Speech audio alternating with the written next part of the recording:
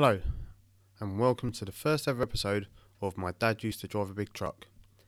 This is a podcast for people who have lost a member of their family, be it a loved one, a parent, a friend.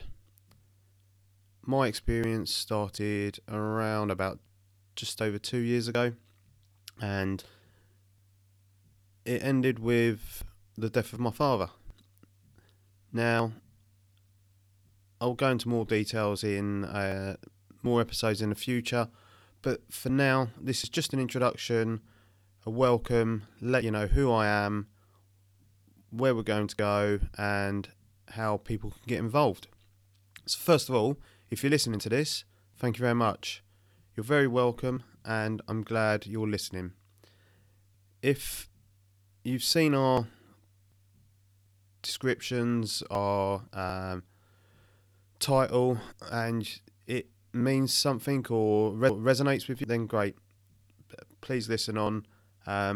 This is just my thoughts, my feelings, my experiences, and what losing a parent does to you in a physical, mental, emotional way, and how that affects your work life, home life, relationships, anything you can think of really. It's got a lot of repercussions that you probably don't think about, mainly because no one readies you for the death of anyone really. By that I mean, yes, you can have somebody that's dying of a disease, of an illness, old age, and yes, you, in your mind, in your head, you're preparing for that. But when it actually happens, it's a shock to the system that I don't think I can relate to anything else that's ever happened in my life. A little bit of background about me. My name's Carl. I'm 46 years old, and I lost my dad just over 2 years ago. I'll probably go a little bit more in more detail about how later on, or maybe on another episode. But it was really just to introduce you to what I feel is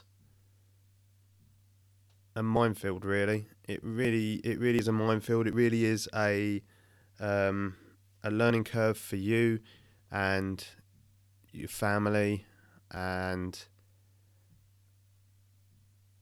people around you. From my point of view, I'm not a big talker, or I don't sit down around a table and pour out all my emotions. So I think this for me is quite therapeutic. It's quite, I'm actually speaking out loud, and there may be some of you out there that are listening to this now, which is fantastic. And hopefully we can make a thing of this. Hopefully people listen. Even if you don't listen, or not many people listen, it's good for me to do on a weekly basis, sit down, talk into this microphone, something I've never ever done before, and just get it out there, get my feelings out there, and hopefully it's going to help me, and more importantly, it might help somebody out there who's going through something similar. So one of the things when starting anything, be it a business, a book, a song, a script, and indeed a podcast, is you need to find a name for it. And in the past, I've started up a few businesses. Just I say a few. I've started up a couple of businesses, and I've always had an idea of what I wanted to do. Similar to this podcast, I've always had an idea of what I wanted to talk about, where I wanted to go with it, the subject matter. Same with the businesses, what the business was about, what it might be creating, selling, providing. But the one thing is, how'd you come up with a name? How'd you come up with a name that's not been used before, has got some relevance to what you're talking about, is different, I suppose. Not saying it's the same, but just something that's different to any other name of business, song, anything you can think of. So why my dad used to drive a big truck? Well, that's exactly what he did. And this podcast is literally all about him, and him not being here anymore, and how we got there over the last 46 years of my life and 66 years of his life.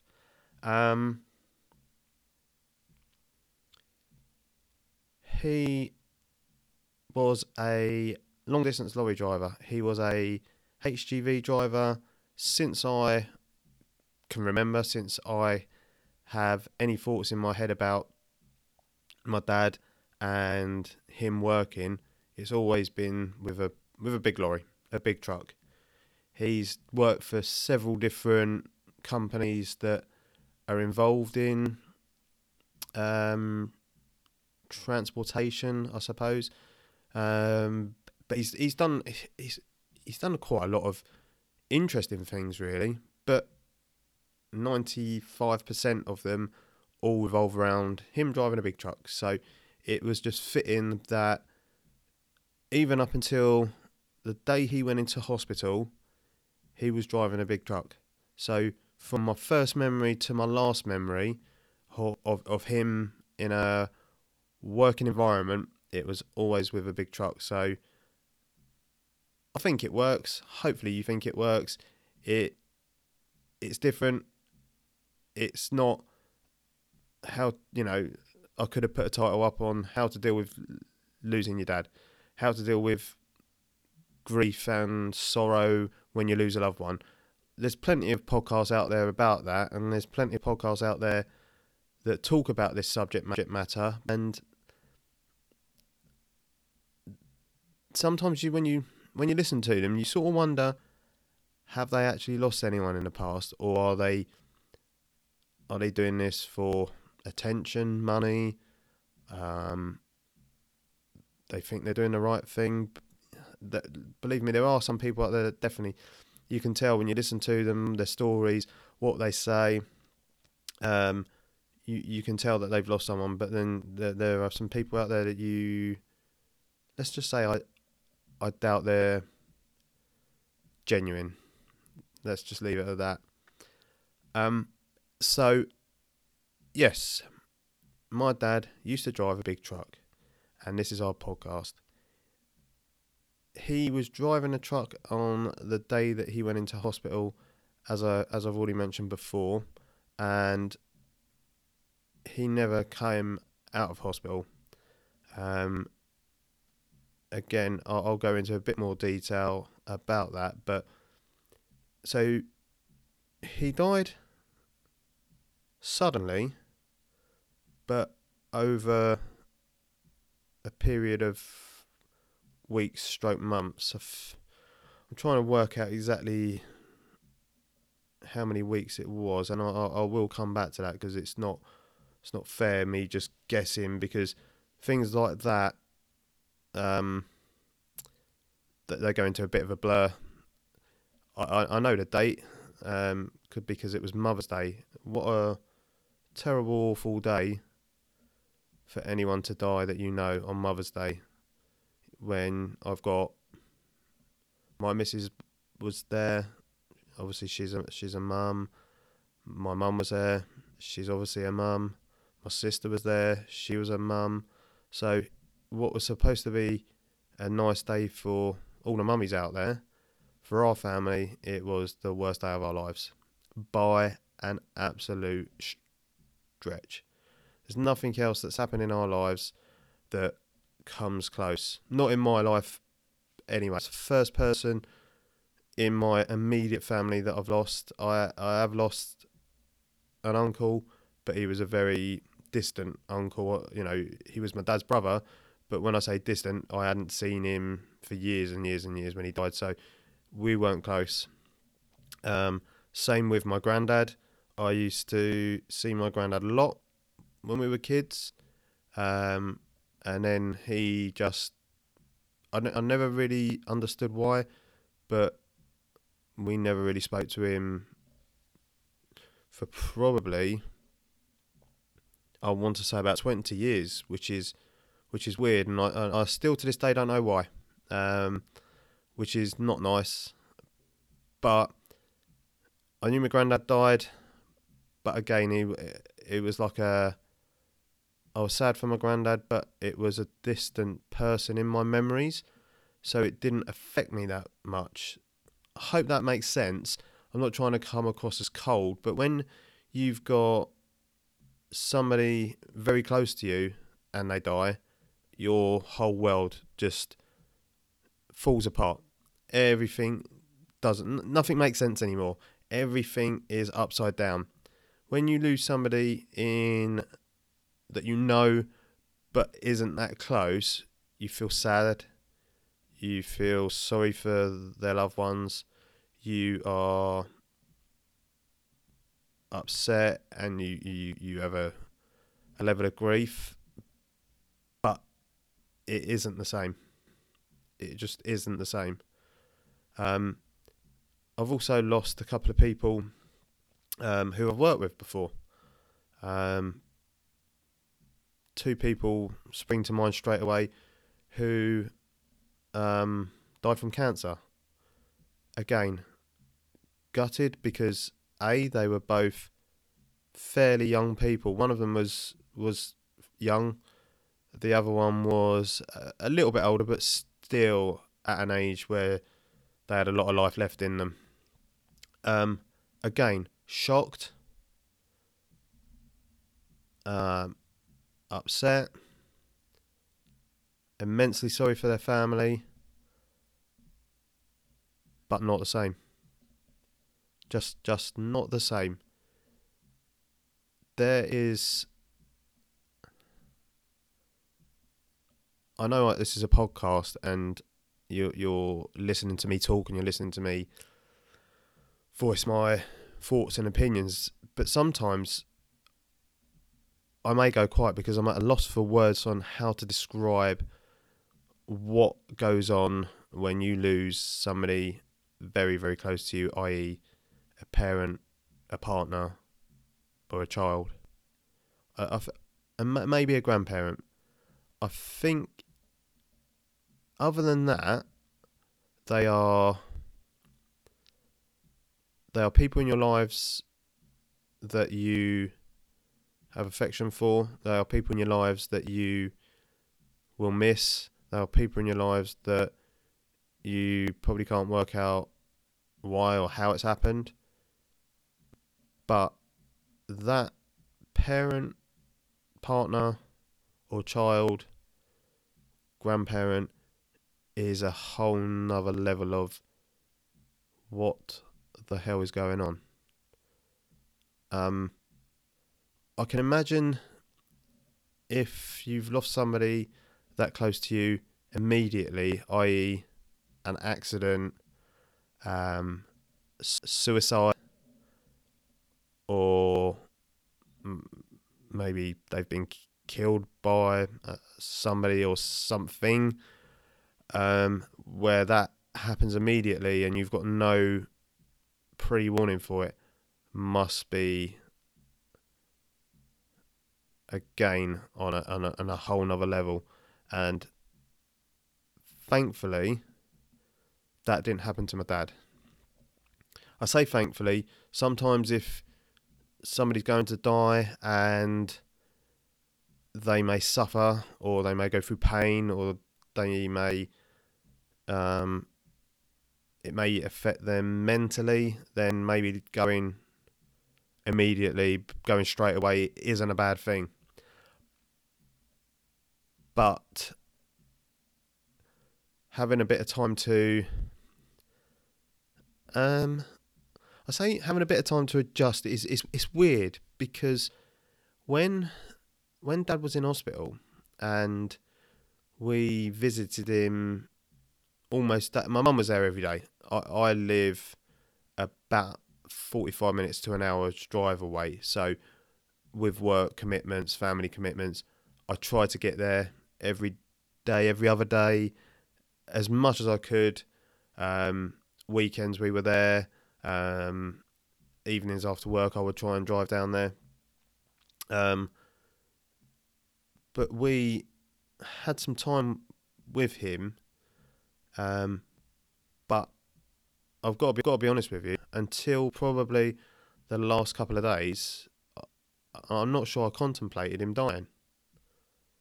Maybe there was a thought in my head because he was in the intensive care and the doctors or the nurses warned us not many people walk out of intensive care. So that was a bit of a... And I think they told us that quite early on as well. So that was quite a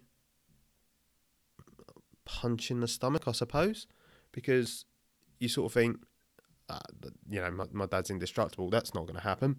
And they give you a very stark warning. So when he was moved from a normal ward to intensive care, it's been ramped up another level. Obviously, that there's some problems.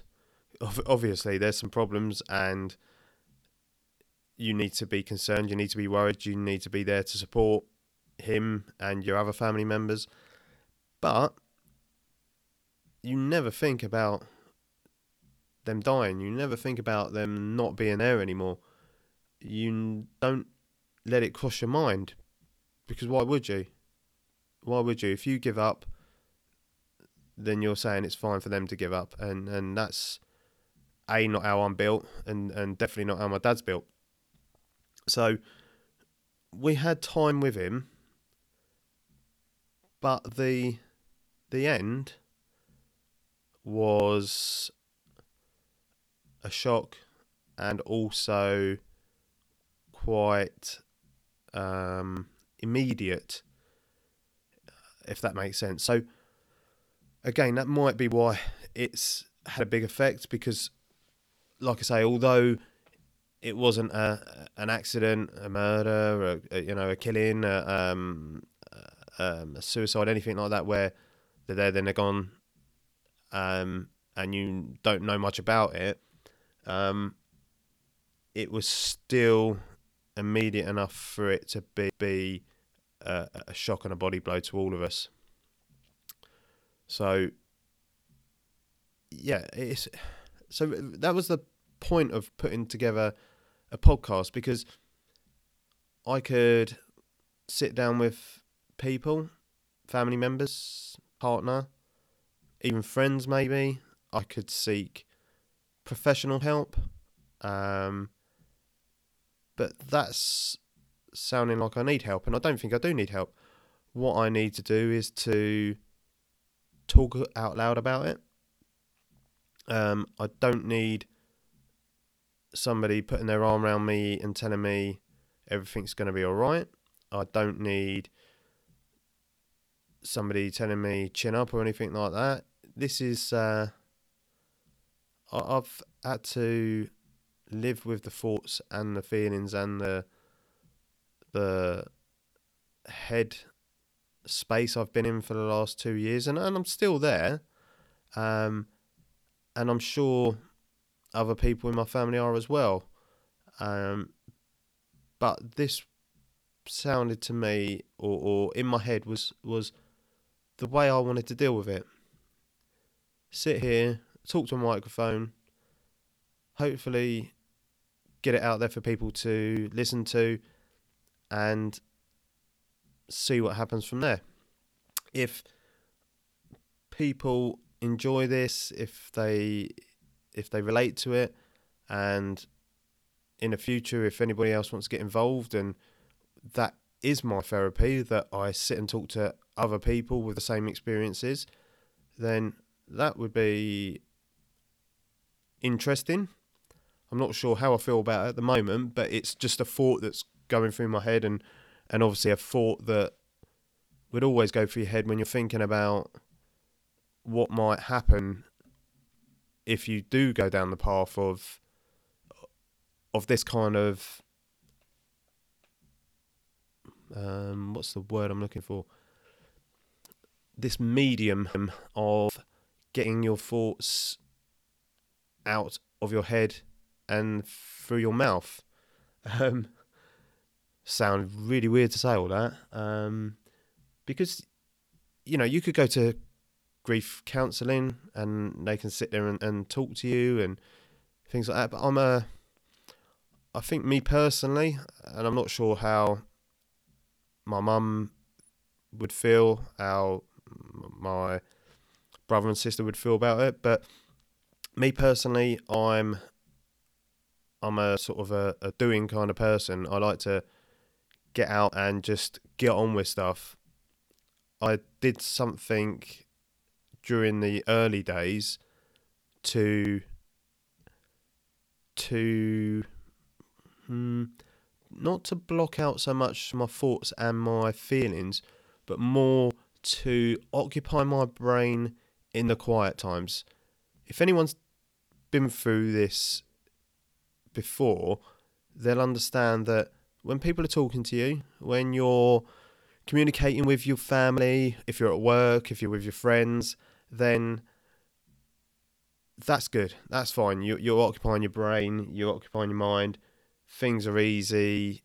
You don't think about your loved ones so much. It's not always on the top of your head, although they're always there in your thoughts. When you're busy and you're doing other things, then your mind will sort of not go to that place. When you have your downtime, when you have your quiet time, when you're alone, when you're trying to get to sleep, when you're maybe commuting, exercising, or just going for a walk, something like that, then all hell breaks loose. It's the only way I can describe it. You remember everything you've seen, everything you've thought,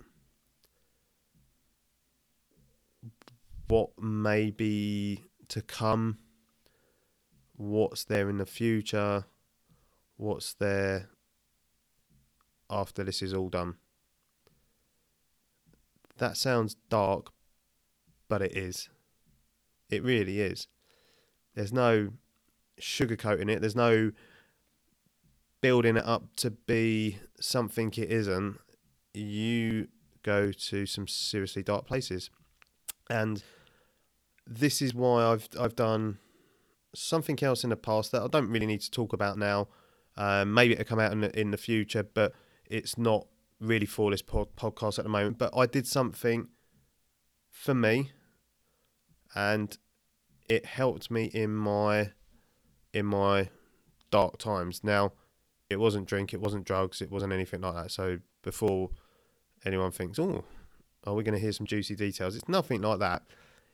It's just something that I don't want to get twisted in this podcast, because it's probably for another time. But my personal therapy was that. Then I've got busy at work, and that's had to take a back step because, as the old saying goes, life still goes on. So I've still got to go on with the everyday life of me and my family. As I say, this is the first episode. I've called it the introduction simply because it is an introduction. So let me tell you a little bit about me and my family, because that's where this all starts, where this all comes from. So my dad's name was Peter. He was also known as Ted. I think 95% of the people, or maybe not 90%, 95%, I don't know, would call him Ted. It's a nickname he got from years ago. Not many people called him Peter. I'm trying to remember as far back as my mind would let me go, did I ever hear my mum call him Peter? I don't know. I really don't know. I don't think so. I've only ever heard him called Ted. All my aunties and uncles would call him Ted.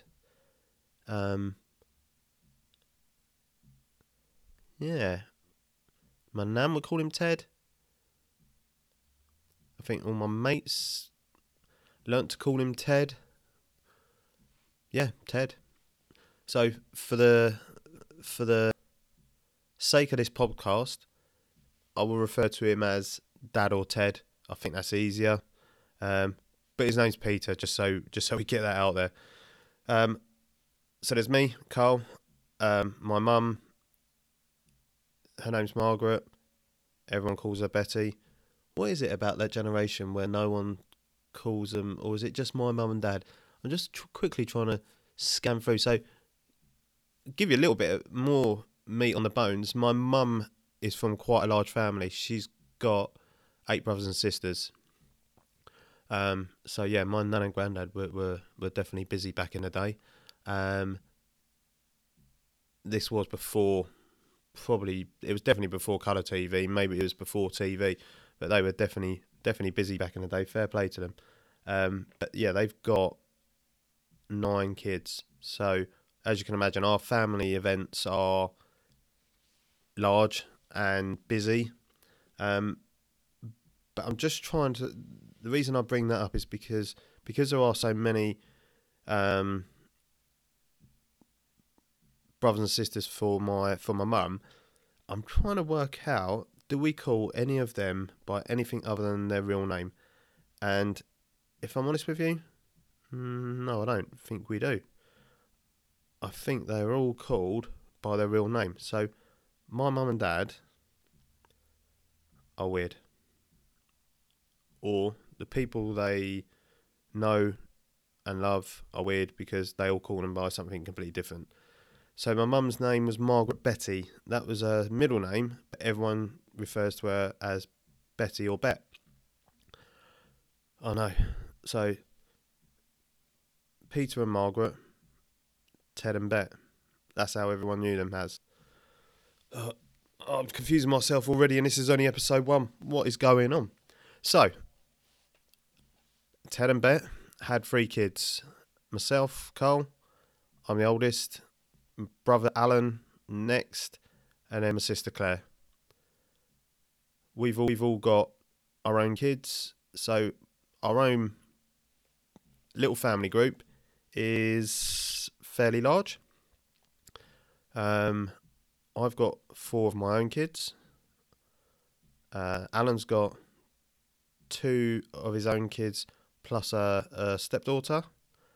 And then Claire's just got the 1 boy. So fairly decent size.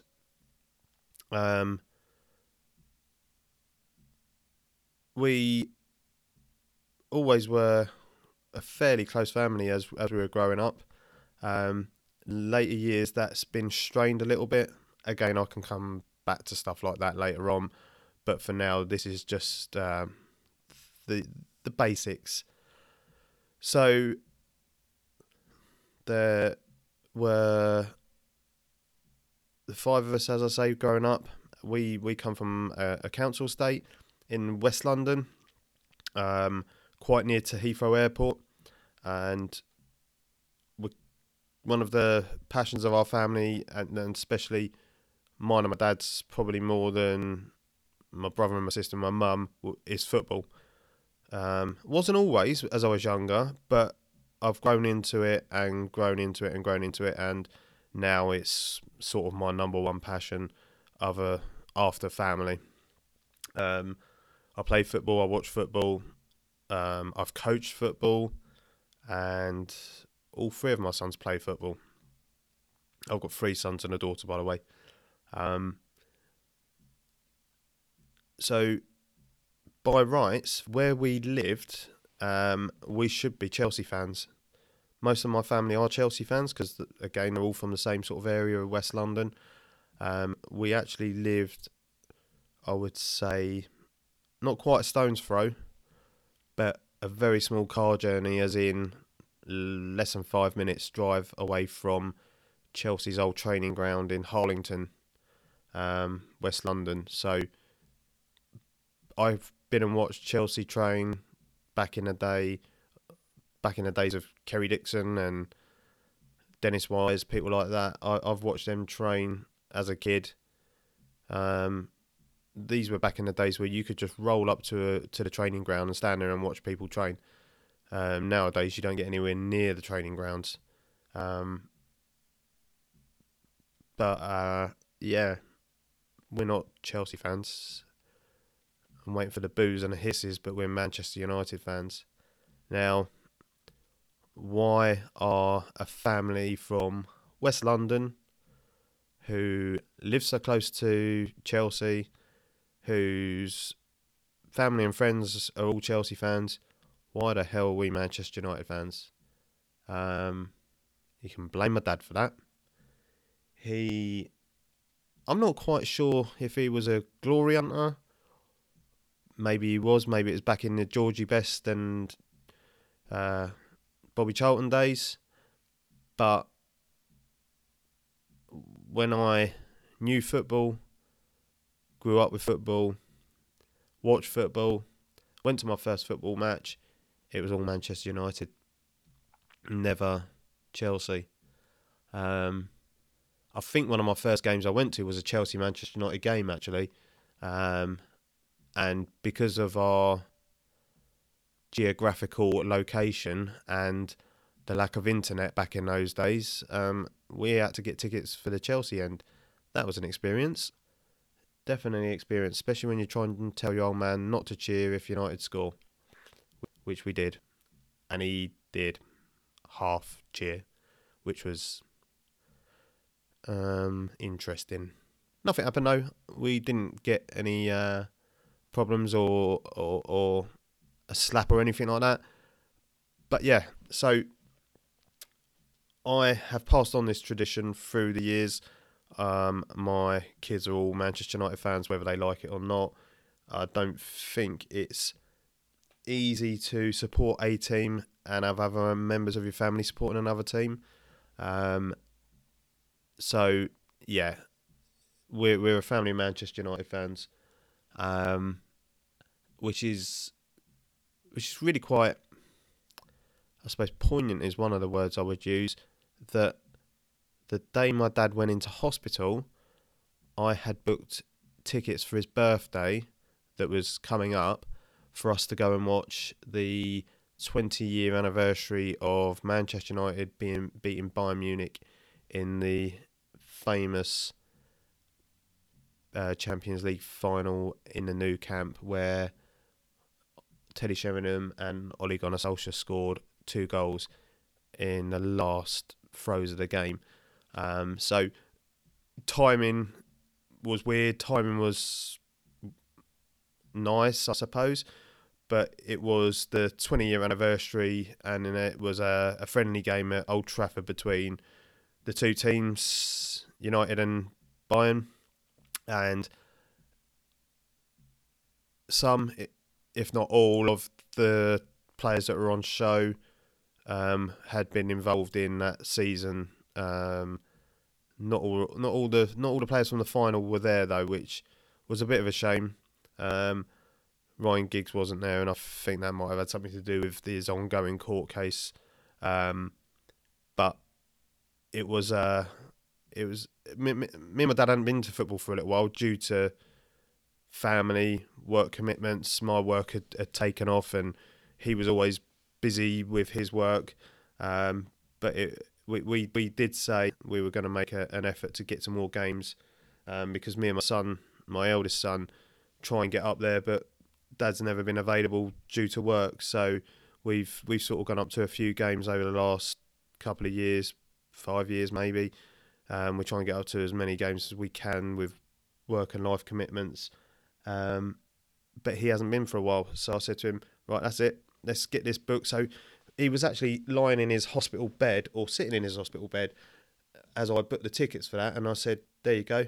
When you come out, a couple of weeks later, we'll go off to that game. And what a what an amazing experience that would be to see people like Ollie, Bex, Neville, Scholes, all putting the United shirt on again.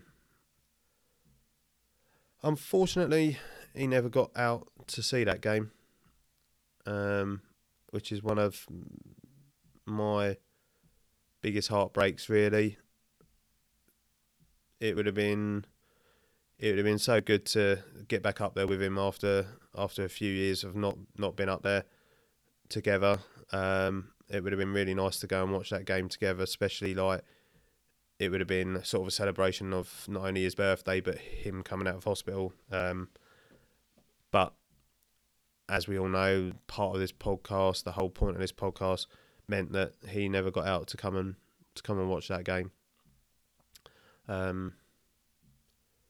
So that's our background.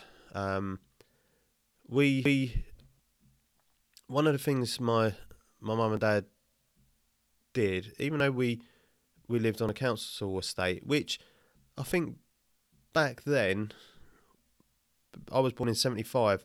I think back then for young families, unless you came from money, I think a lot of the people, or a lot of people, did live on council estates, especially where I lived, where I was from. There weren't much else but council estates. So, but do you know what?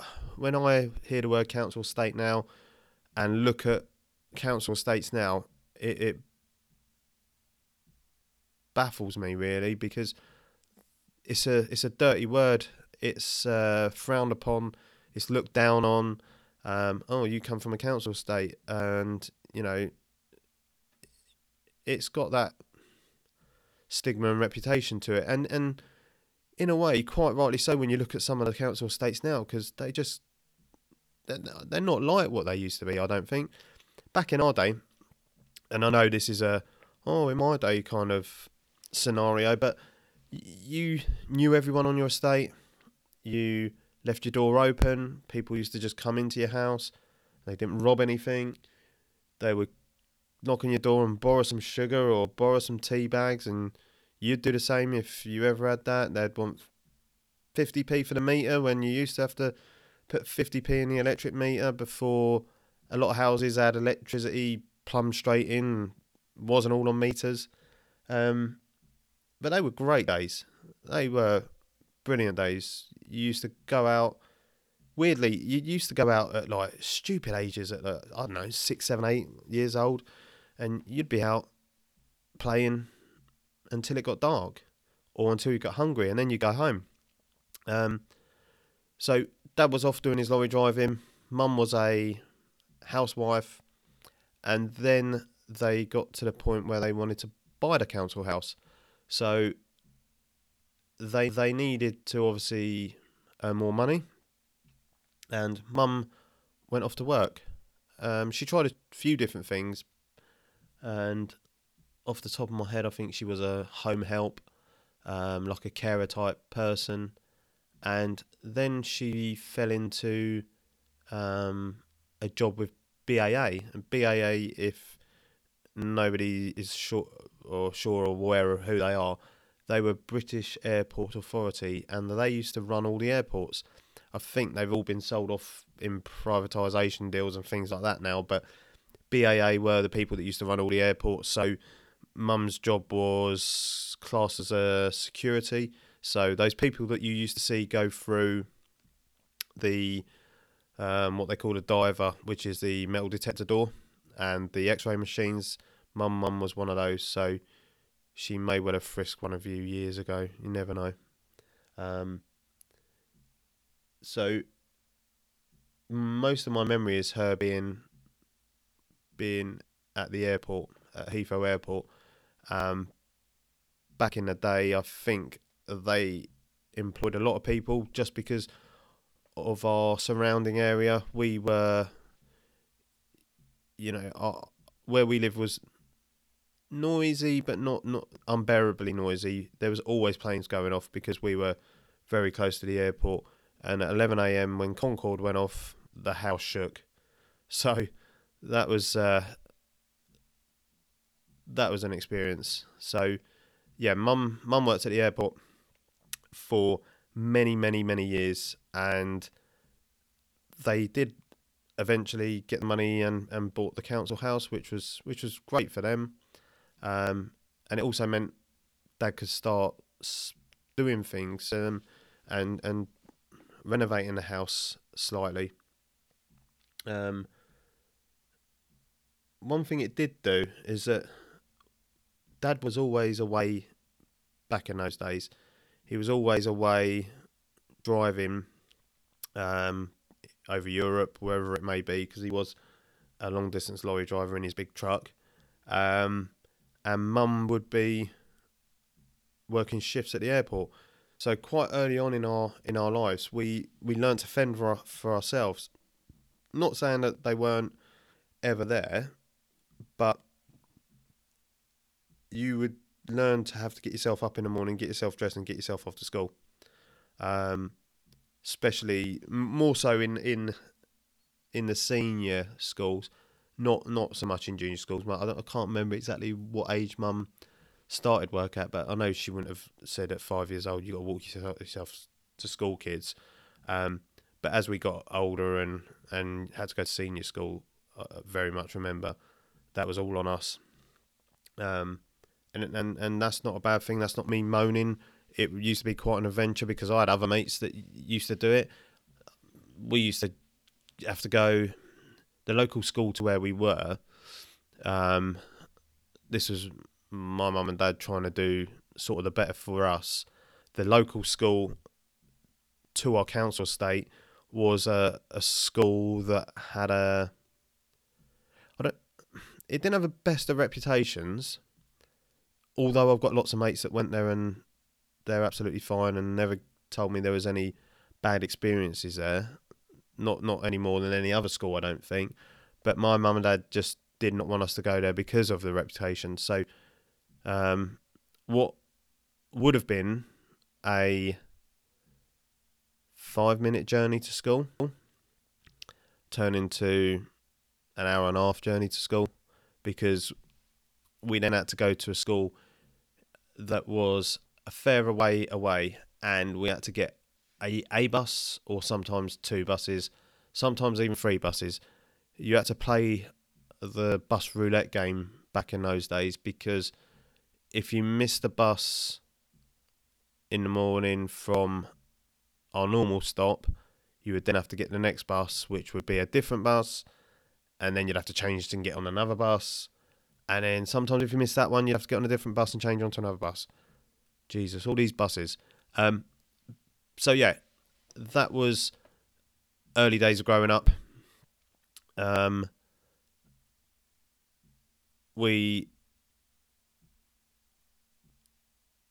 did have a lot of holidays, I remember as a kid.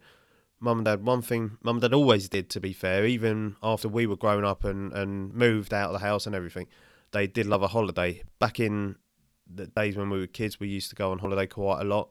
It was sort of my mum and dad's thing. So because they were working hard, because my dad wasn't always there and he was working overseas, he would make sure that we always had a family holiday, and it'd be probably a 2 week holiday somewhere in Spain, one of the Balearic Islands or somewhere like that. Spanish mainland, Costa del Sol, as you did back in the 80s. So yeah, we'd definitely go on yearly holidays. Sometimes a couple of holidays we might go to a UK destination as well. So they did look after us from that point of view.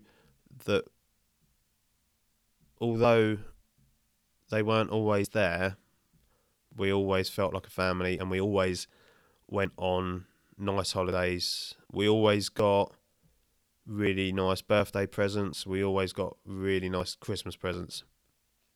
We never really wanted for anything. We weren't spoiled, but we weren't begging for stuff either. We had probably, I suppose, almost a normal childhood and a normal family, a normal sort of 2 parents, 3 kid family life, with just some slight differences with like dad working away. Um, I will go into more detail about growing up, um, how my dad was when we were younger, how he was as we were older, how he was towards the end of his life, how I think he would be not only now, but in 10, 15, 20 years' time, however long he would have gone on for if what happened didn't happen. So, yeah, I think on the next episode, I think I will go into more details about Dad and his life, and then maybe his end of life, and then we can go on different tangents and different subjects from there on. But I think as it's mainly about him and myself, he's more important than I am. So maybe episode 3 we'll talk about me and how I grew up and how I've moved through my life and where I feel I am now since Dad's died, because it's had a big effect on me. It's probably had a more effect on me than I've let on to anyone else, including my missus, my mum. I don't really talk a lot about it, although we do mention Dad a lot. He's always in our thoughts. We've got pictures of him, as you would, on the wall. We celebrate Father's Day and remember him, his birthday, Christmas. The usual thing that I'm sure everyone else does. We're no different to anyone else. But it is interesting to see my journey and where I'll be in the next few years and how long this grieving process lasts for, because that's what it is.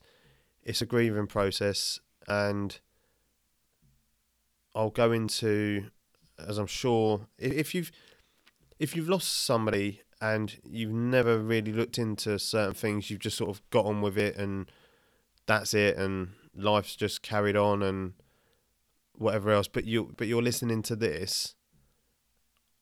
I'm no doctor, I'm no scientist, I'm no academic, but I have read up on certain things, and including what's called the 7 stages of grief. And if you've never heard of that before, it's amazing. I'll just put it out. Not the grief's amazing, because it certainly isn't. But the 7 stages is, and where you can pinpoint not only where you are now in that journey, but where you've been. And it's amazing. Honestly, there were bits on there that I just went, holy shit. What is that? How did I not know about this before?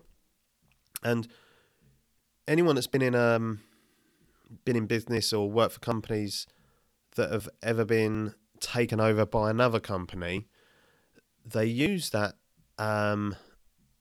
in a different model, but it's very, very similar to it is the 7 stages of grief, but it's in a different format, if that makes sense, because the stages are very, very similar, but one of the stages I did not want to experience. I did not want to allow myself to go there. And I wanted to do. I'm trying to not make it sound like it's nothing, because 100% I know it is.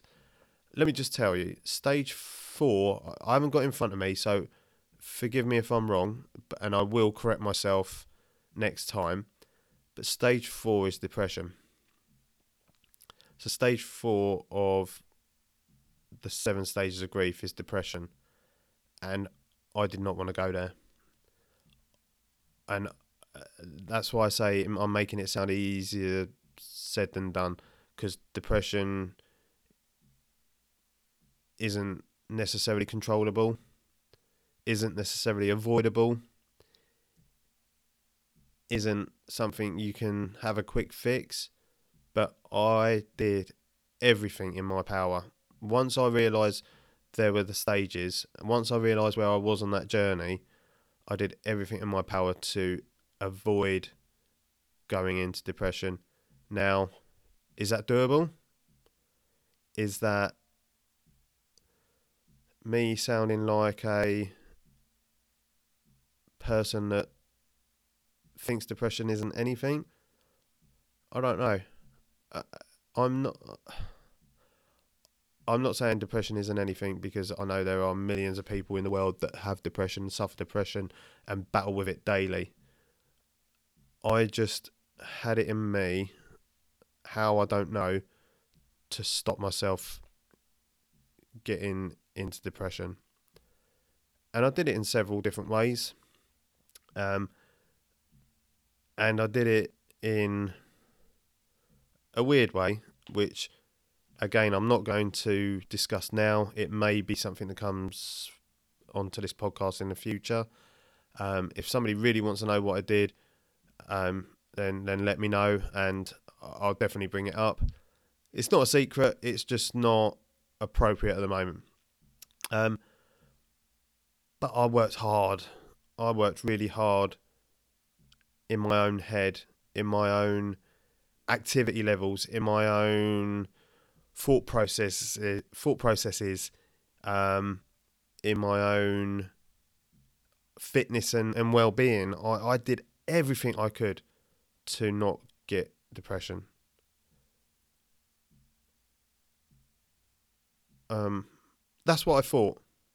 I thought if I did everything that I could to not get depression, then I'd be a better person for me, for my family, and for my work life as well, because I have people that rely on me. I have people that report to me. I have people that look at.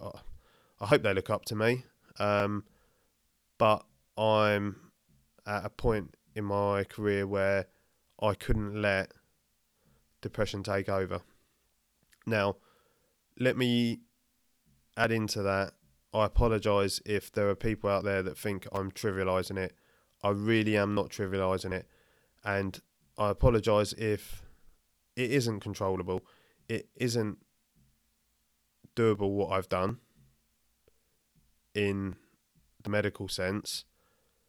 And I'm not trying to say I'm some sort of miracle or genius. I just know that I haven't been depressed. I know that I worked hard to control that side of grief, and so far I've avoided it. And I apologise to anyone out there that hasn't managed to do that, or wasn't aware that was stage 4, and that they'd been through that stage and didn't know that they were there, and didn't have the what's the word? Didn't have the pre-warning, the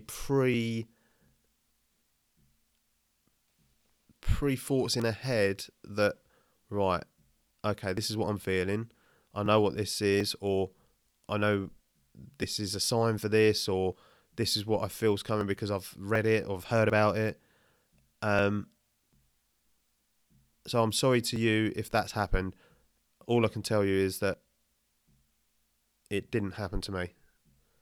And if this podcast, if what I've said and what I've done in the past helps you in any way whatsoever, then brilliant. That's what I'm here for.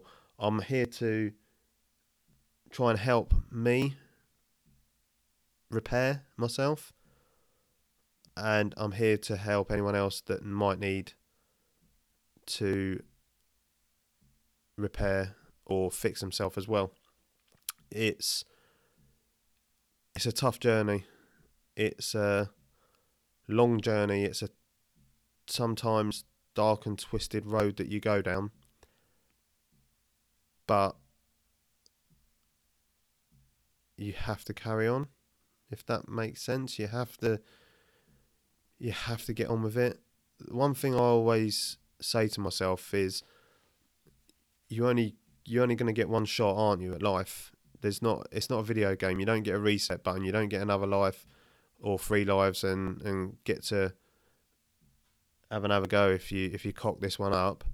So I'm trying everything I can to fulfill my life. I'm trying to do everything I can to come to the end of my life, whenever that may be, and I'm hoping it's a long time away. Look back and go, do you know what? You did everything you could to fulfill your life, to have a life that you can say I gave that a go. I did this. I tried that. I helped this person. I love this person. I brought up my kids in a way that they're proud of and I'm proud of, and my parents would be proud of. You want to look back, or me personally, I don't want to look back in, let's say I get to 80 years old. I don't want to look back at 80 years old and go, what a waste of time. What a waste of time. Regret everything I did or didn't do, and know that I can't turn the clock back. None of us can. None of us can we? We know that. So why not try and maximise every single minute, second, hour, day, month, year you've got on this planet? You're a very, very long time gone. You're a very, very long time forgotten. So if that's how you want to live your life, crack on. If you're happy to just be a plodder, if you're happy to just not have nothing as in material, I'm not on about to have millions in the bank, because guess what? You ain't taking those millions with you either. So they don't mean jack. What I mean is to have lived a full and fulfilled life. I'm just going to end episode 1 on this. When I say a full and fulfilled life, my dear Nan, my only real grandparent out of the 4 that have walked this planet. So just briefly, my dad's mum died when she was, I believe, 43 years old. So younger than what I am now. So I never got to meet her. She actually died 2 months after. I think it was 2 months after my mum and dad got married. What a sad thing that was for my dad to go through, because he was a lot younger than I was when I lost my dad. A lot younger. He was in his 20s.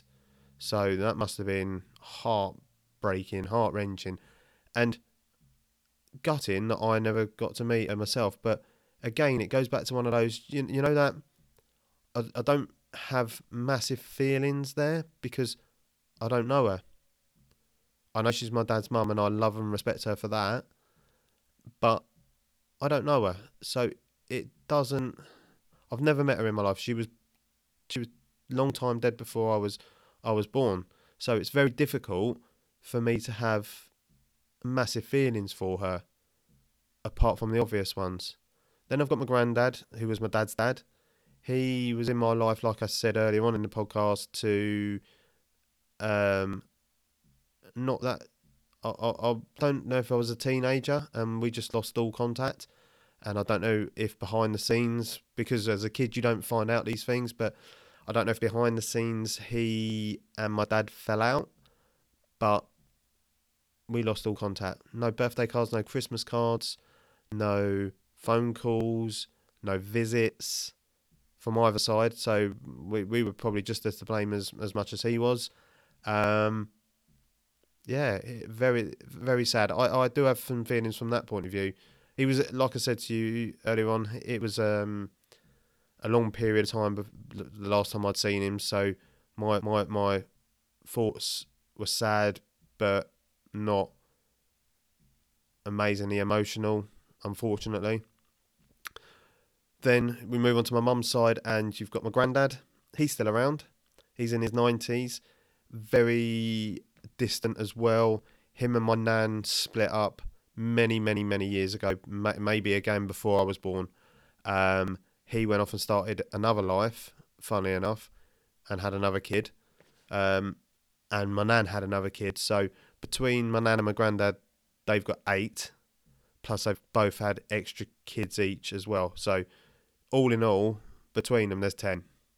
But from the side of my mum, there's 9 kids, and my nan. So my mum still speaks to him more so now than she ever done, because he went off and, like I say, had his own life and never had anything to do with any of us. Maybe that was his doing or my nan's doing, I don't know. But yeah, we never really had much to do with him, but he is still around. And then my dear old nan, 93 years old, and she left us a couple of months ago. That one, do you know what? She was amazing, an amazing woman. It was weird because it didn't kick the absolute shit out of me like my dad did. And I think mainly because she was 93 years old. She had a bloody good life. She lived a really active, busy life. She lived on her own. She was driving up until only a few years ago. She lived life to the full. In her last few years, I think age started catching up with her, and she wasn't her normal self. And I think COVID didn't help that. I can't believe I've gone this long in a podcast and not mentioned COVID. But yeah, COVID, and let me just tell you now, COVID wasn't what my dad died of, so you're aware. Even though he did die close to COVID coming in, but it wasn't COVID. So yeah, it upset me, and I'm gutted. I'm still gutted. Funnily enough, there's a picture right in front of me now of my mum and my nan holding one of my boys, and I look at her, and when I'm talking about her, she was brilliant. She was amazing. To have had 9 kids, and let me tell you one quick story. I know I'm going on and on and on, but maybe that's what these podcasts are all about. You can get your thoughts out there, can't you? My nan and my granddad at the time, they had 4 kids. And bearing in mind this was back in the 50s, 1950s, they had 4 kids, and they decided they'd had enough of England. So they decided they were going to emigrate. And I actually don't know why, mate. I don't know if I've ever asked the question why. It's just been one of those things, and it is what it is. But they decided on Canada. So there they were, all their belongings in a couple of suitcases, 4 kids, my aunties and uncles in tow, and they go off to live in Canada. While they're in Canada, they get busy again, don't they? And they have another 2 kids. One of those was my mum. So my mum, and you wouldn't know this if you spoke to her, is actually Canadian. She was born there, spent a little while of her life there, not long, a little bit of her life there. But you would never know unless you saw her passport that she's Canadian. She's got no accent whatsoever. She was a baby when they came back, and I don't know why they didn't like it. Homesick, family sick, whatever it may be. But they spent enough time out there to have 2 more kids. So they went out with 4 kids. They came back with 6, and then carried on when they got home as well. So yeah, my nan lived life to the full. She wasn't a massive drinker. She would have a drink. Massive smoker. Like, couldn't go a day without a good few fags or cigarettes, depending on what part of the world you're listening to this from. She would smoke like a trooper, and I'm a non-smoker, but her flat used to stink of cigarettes. But weirdly, she lived to 93, even though she smoked like a chimney. Very weird. It's just shows you that whether it's destiny or whether it's fate or whatever it may be, not everyone, and I'm not advocating smoking at all. It's disgusting. Hate it. My missus don't smoke. I think it just shows you that some people are battle hardened, aren't they? Battle ready. Can deal with smoking 10, 20 fags a day and still live to a ripe old age of 93. So fair play to her. So I think I'll dedicate this first episode not only to my dad, but also to my nan. And I hope you enjoyed it. I hope I haven't droned on too long. I hope I've given you a taster of what's to come, and we can try and make it as interesting as possible and as informative as possible, and hopefully there's somebody out there that this resonates with, and you know what I've been through, know what I'm going through, or you don't, and you now just recognise what you're going through. And I will try and talk a lot more into the mindset, the grief stages, the quiet times, where you go. So hopefully see you back next week when we'll do episode 2, where I'll talk more about my dad, leading up to my early memories and to my last memories, when he sadly died. But thanks for listening.